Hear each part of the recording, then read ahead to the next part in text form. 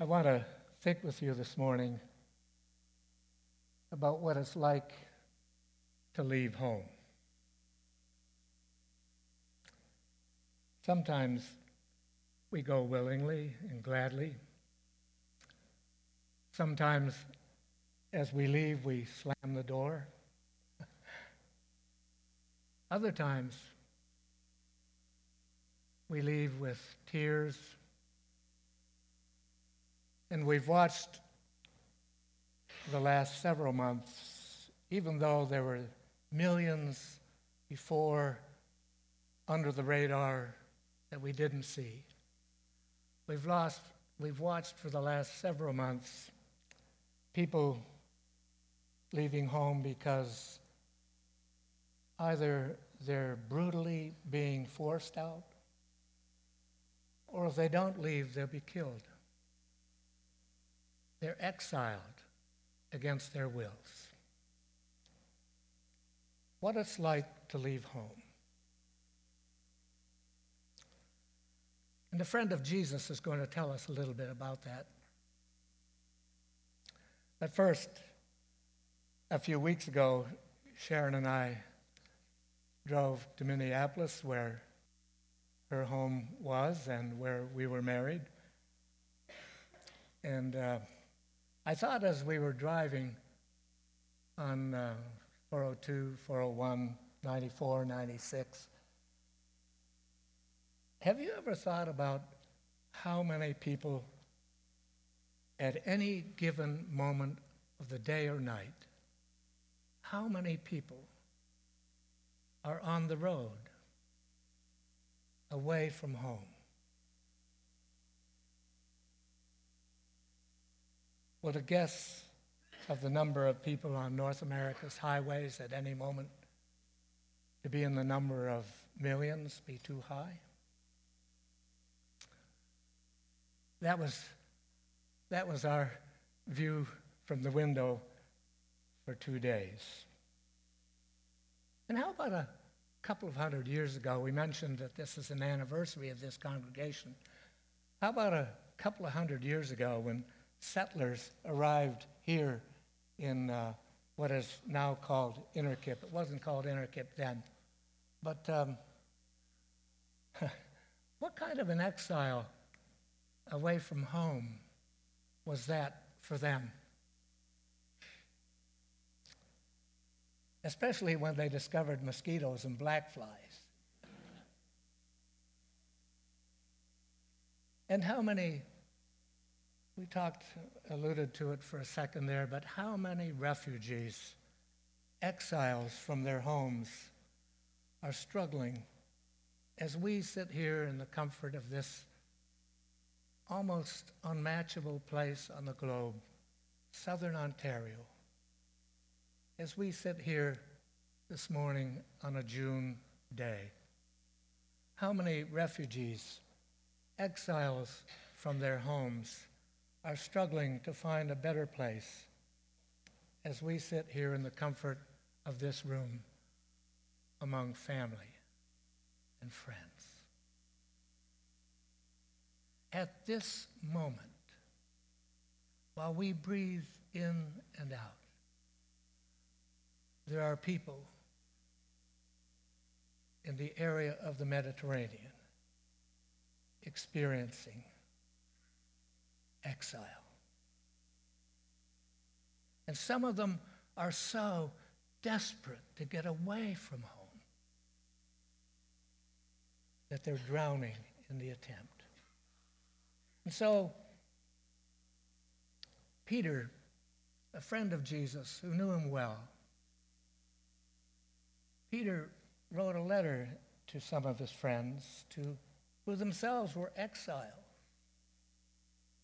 They had been scattered away from their homes because they had dared in a hostile culture to name the name of Jesus. Some of them had left willingly in obedience to the call of Christ to tell others about the good news. Others had been hounded into exile And actually, Jesus' stepbrother James wrote about this as well. But we'll focus today on 1 Peter chapter 1, verses 1 to 9. We're looking at the New Living Translation. And he starts his letter, as you can see on the screen. This letter is from Peter, an apostle of Jesus Christ. I'm writing to God's chosen people who are living as foreigners, and the word could easily be translated either exiles or foreigners. The root meaning is the same, away from home. Living as foreigners in the provinces of Pontus, Galatia, Cappadocia, Asia, and Bithynia. They're scattered. God the Father knew you and chose you long ago, and his Spirit has made you holy. As a result, you have obeyed him and have been cleansed by the blood of Jesus Christ. And we'll think about the exile of Jesus. May God give you more and more grace and peace. So I'm going to think, and I'll ask you to follow me in thinking about 5 different kinds of exiles. We mentioned them, some willingly, who are travelers. Others are refugees, and we'll look more at that in 1 Peter. And a third might be many of us in the room, students, who may be leaving home, perhaps for the first time, into a completely different environment that you might think is welcoming, but between the lines, you might discover it to be toxic. And a fourth kind of exile is those of us who, while we stay put, our surroundings change so dramatically that we feel like we're strangers in our own home. And finally, the fifth kind of exile I'd like you to think about is the exile of Jesus himself into an indescribably dark place. Now think first about travelers and vacationers. Our grandkids and great-grandkids find it easy to be away from home at the lake in Minnesota. This was a couple of summers ago. They're glad to be away from home. And that's kind of a soft exile.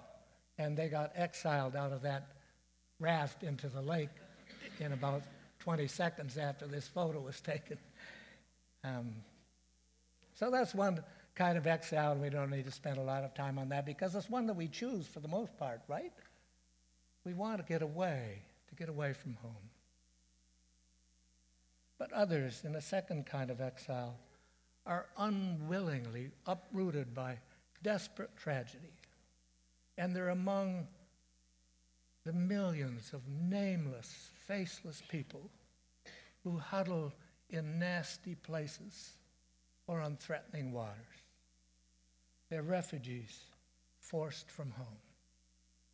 And a third kind of exile I want you to think about today, and I mentioned, aren't you students on the move?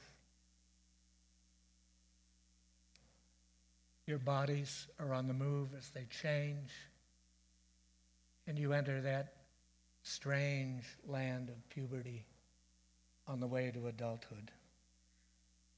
And if you're leaving high school, you're on the move into the workforce, which could be an exile. It doesn't have to be. Or you may be traveling toward college or university. Or maybe you're hiking into a distant land away from home, into the land of marriage and family. And you're getting ready to move out of your parents' home. Some of you might be only too glad to get to do that. When I was 19, I moved 500 miles away from Dundas to Chicago, and my parents were good parents, but I was glad to go. And to my mother's distress, I wasn't particularly interested in coming back home. So wherever you are as students, you're leaving many kinds of familiar territory. And you're on the move to some unknown and strange territories. And I hope you'll hear God speak to you through 1 Peter this morning, and as you come to this true home where a table is spread and food is offered. And think about a fourth kind of exile. For the most part, we're people who stay put geographically. I'm not going to ask you to do it, but if I did ask you and you were to respond by putting up your hand, how many people live in the same geographical space as you grew up in, I think not too many of us would do that. But you know how it is. While we stay put and don't move, the familiar faces, the familiar experiences that have filled our lives through childhood into teenage years, and sometimes into young adults, even into adulthood. We lose those faces that we loved long since. And we lose the spaces that are so familiar. And as time passes, it's not hard to become strangers in our own land. Family members dwindle away, sometimes by estrangement, sometimes through death. And as time passes, we become strangers. Jobs disappear. Marriages are split by death or disease or conflict. Children grow up and move out. Parents die, or their health kind of dwindles away. And standards of behavior, too, disappear. The landmarks that made it easy for us to navigate the territories in which we live sometimes disappear. They used to be reliable markers along the road, and now for many of us, they're gone. And some of us, I know from listening to your hearts, some of us live in a strange land of uncertainty and loneliness. So Peter writes, to you in whatever exile you find yourself, four kinds of them: travelers, vacationers, refugees, those of us who are in a place of transition from one stage of life to the other, and the rest of us who watch as familiar faces and the benchmarks of life morph and fade away. So what does God say to us when life keeps us on the move like that? Or when life races past us and we have a sense that we're kind of sitting in the dust of what used to be? Well, we'll open it a bit from 1 Peter in those first words: to the exiles or to the foreigners who've been chosen and destined by God. Now let me stop for a minute. There's something different between being choice and chosen. Choice infers and maybe hints that there may be something in us that deserves special treatment. Chosen means that God out of the freedom of his goodness, longed for a relationship with you. And he reaches out to you in whatever place you are, whether the familiar fires of home or the strange lands of exile.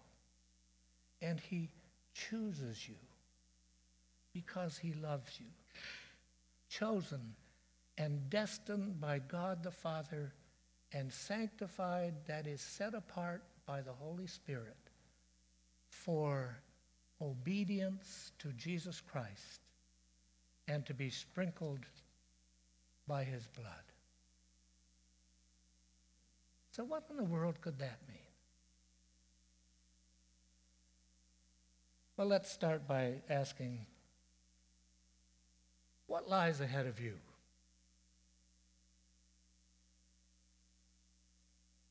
Maybe your roadway, though you might not have a clue, is going to turn some dark corner. Maybe what lies ahead of you,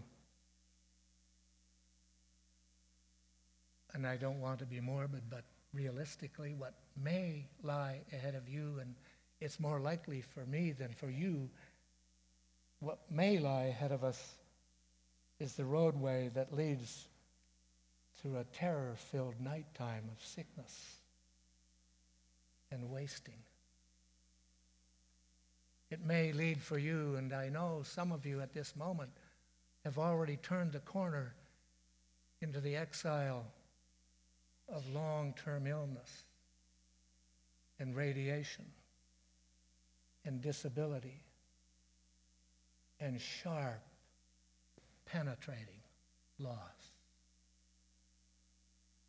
We can't avoid the obvious in Woodstock, where too many of our teens have found themselves exiled into a dark place of hopelessness and despair.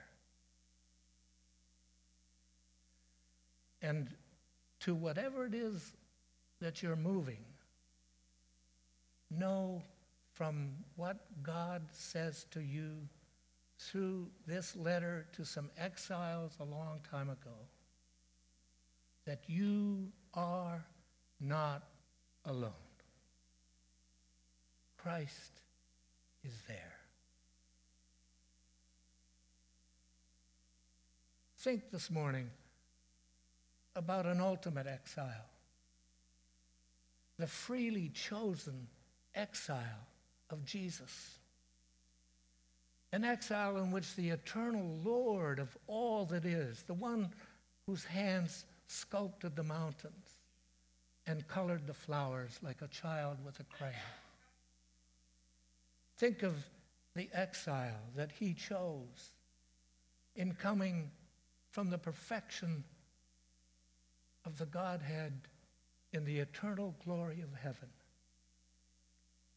exiling himself into a broken and bleeding world where children choose to end their lives. Why did he persist in that trip that took him, his journey did, past screaming people who were screaming at him, soldiers who mocked him, others who spit in his face and punched him out?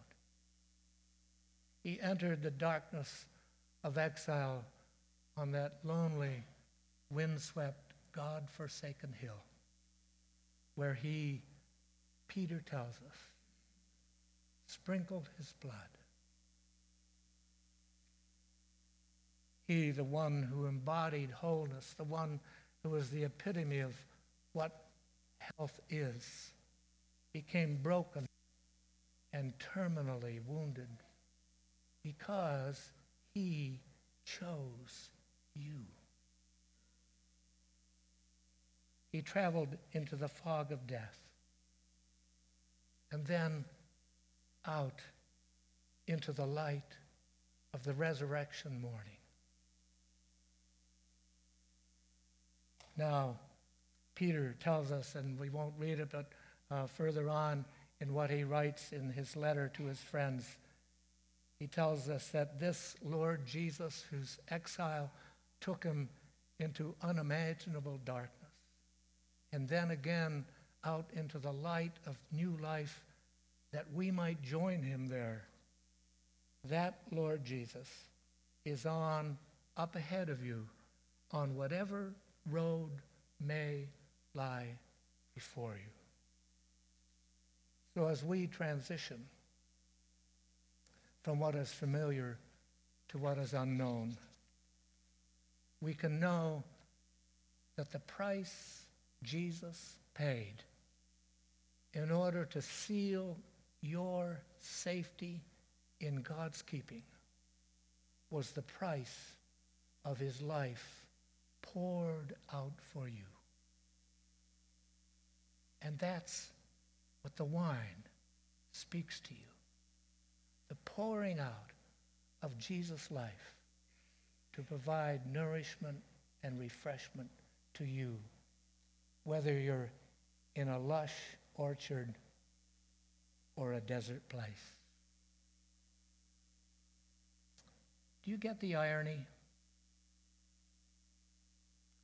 God willingly comes among us in Jesus into a place of hostile exile. And because he did, we can sit in a place called home.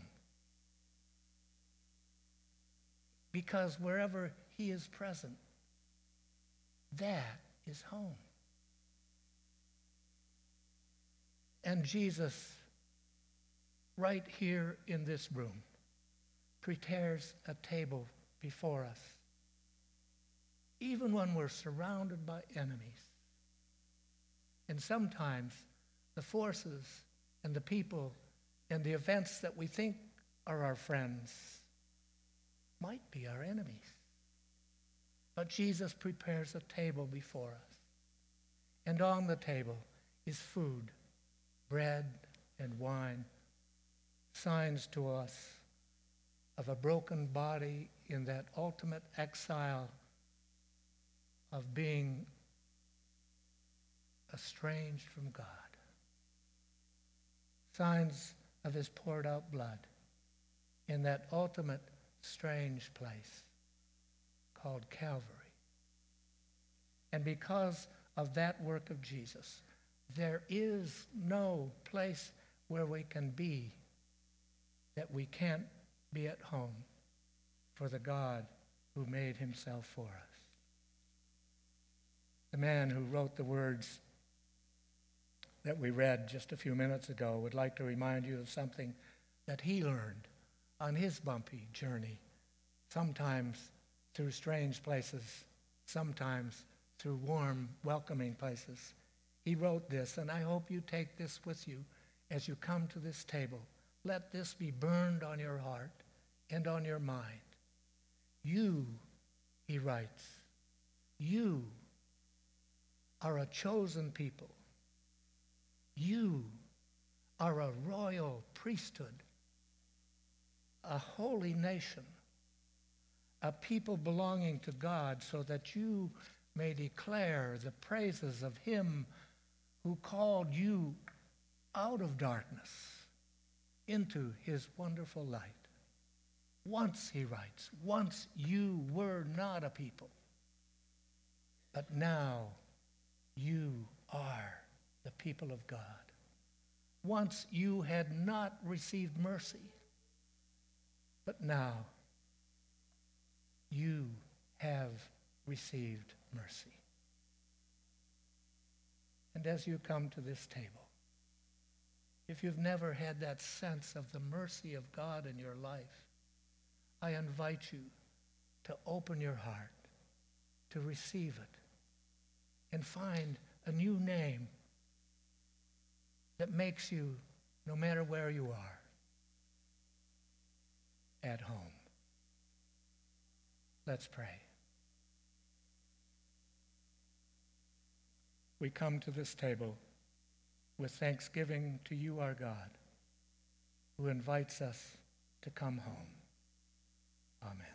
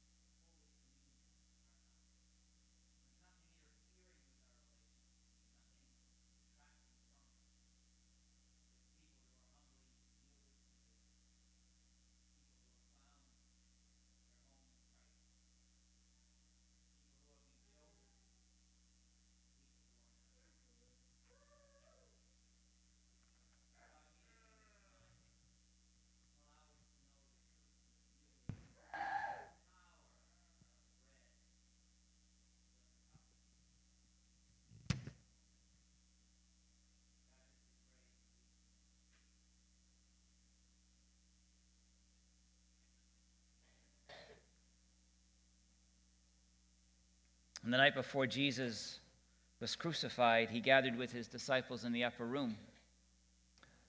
And he established what we call the Lord's Supper or communion. And in so doing, he proscribed a practice to the church which would form after his death and resurrection so that we might remember and so that we might never forget what he has done for us. And on that night, he took bread and he broke it and said, "This is my body broken for you. Do this in remembrance of me." In the same way, he took a cup, said, "This cup is the new covenant in my blood, which is shed for the forgiveness of sins." And as a result, today, 2,000 years later, we still take the bread and we remember he died for us.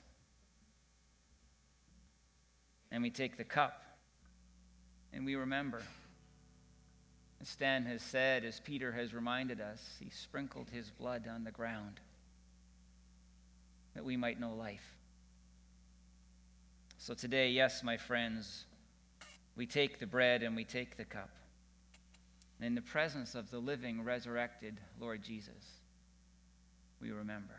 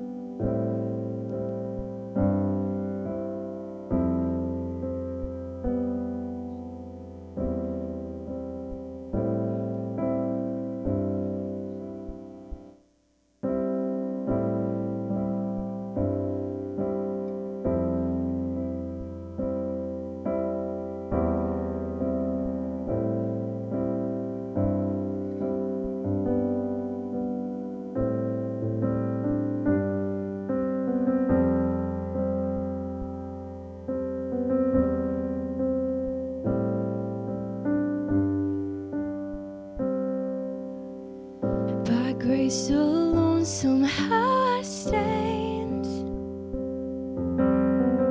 where even angels fear to tread, invited by redeeming love before the throne of God above.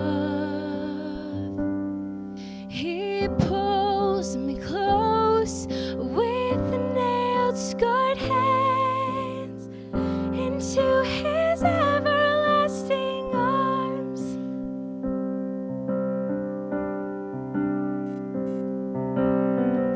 When condemnation grips my heart and Satan tempts me to despair, I hear the voice that scatters fear. The great I am, the Lord is here. Oh, praise the one who fights for me and shields my soul eternally.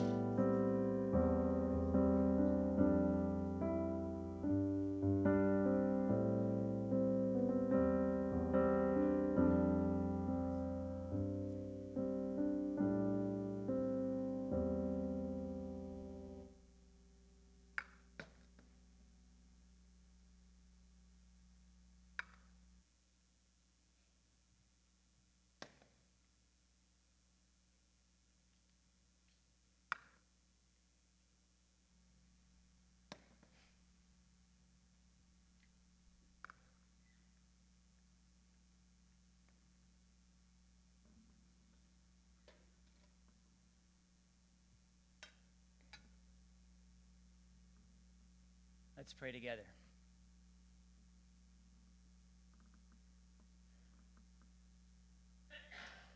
Lord, when we reflect on what you have done for us, and when we remember how much it brings to our lives, we recognize that we are most blessed of all people. For no matter where we are, no matter what our circumstance, and no matter how far into exile we might go, we are never alone. For Christ has died for us. He has been raised to new life.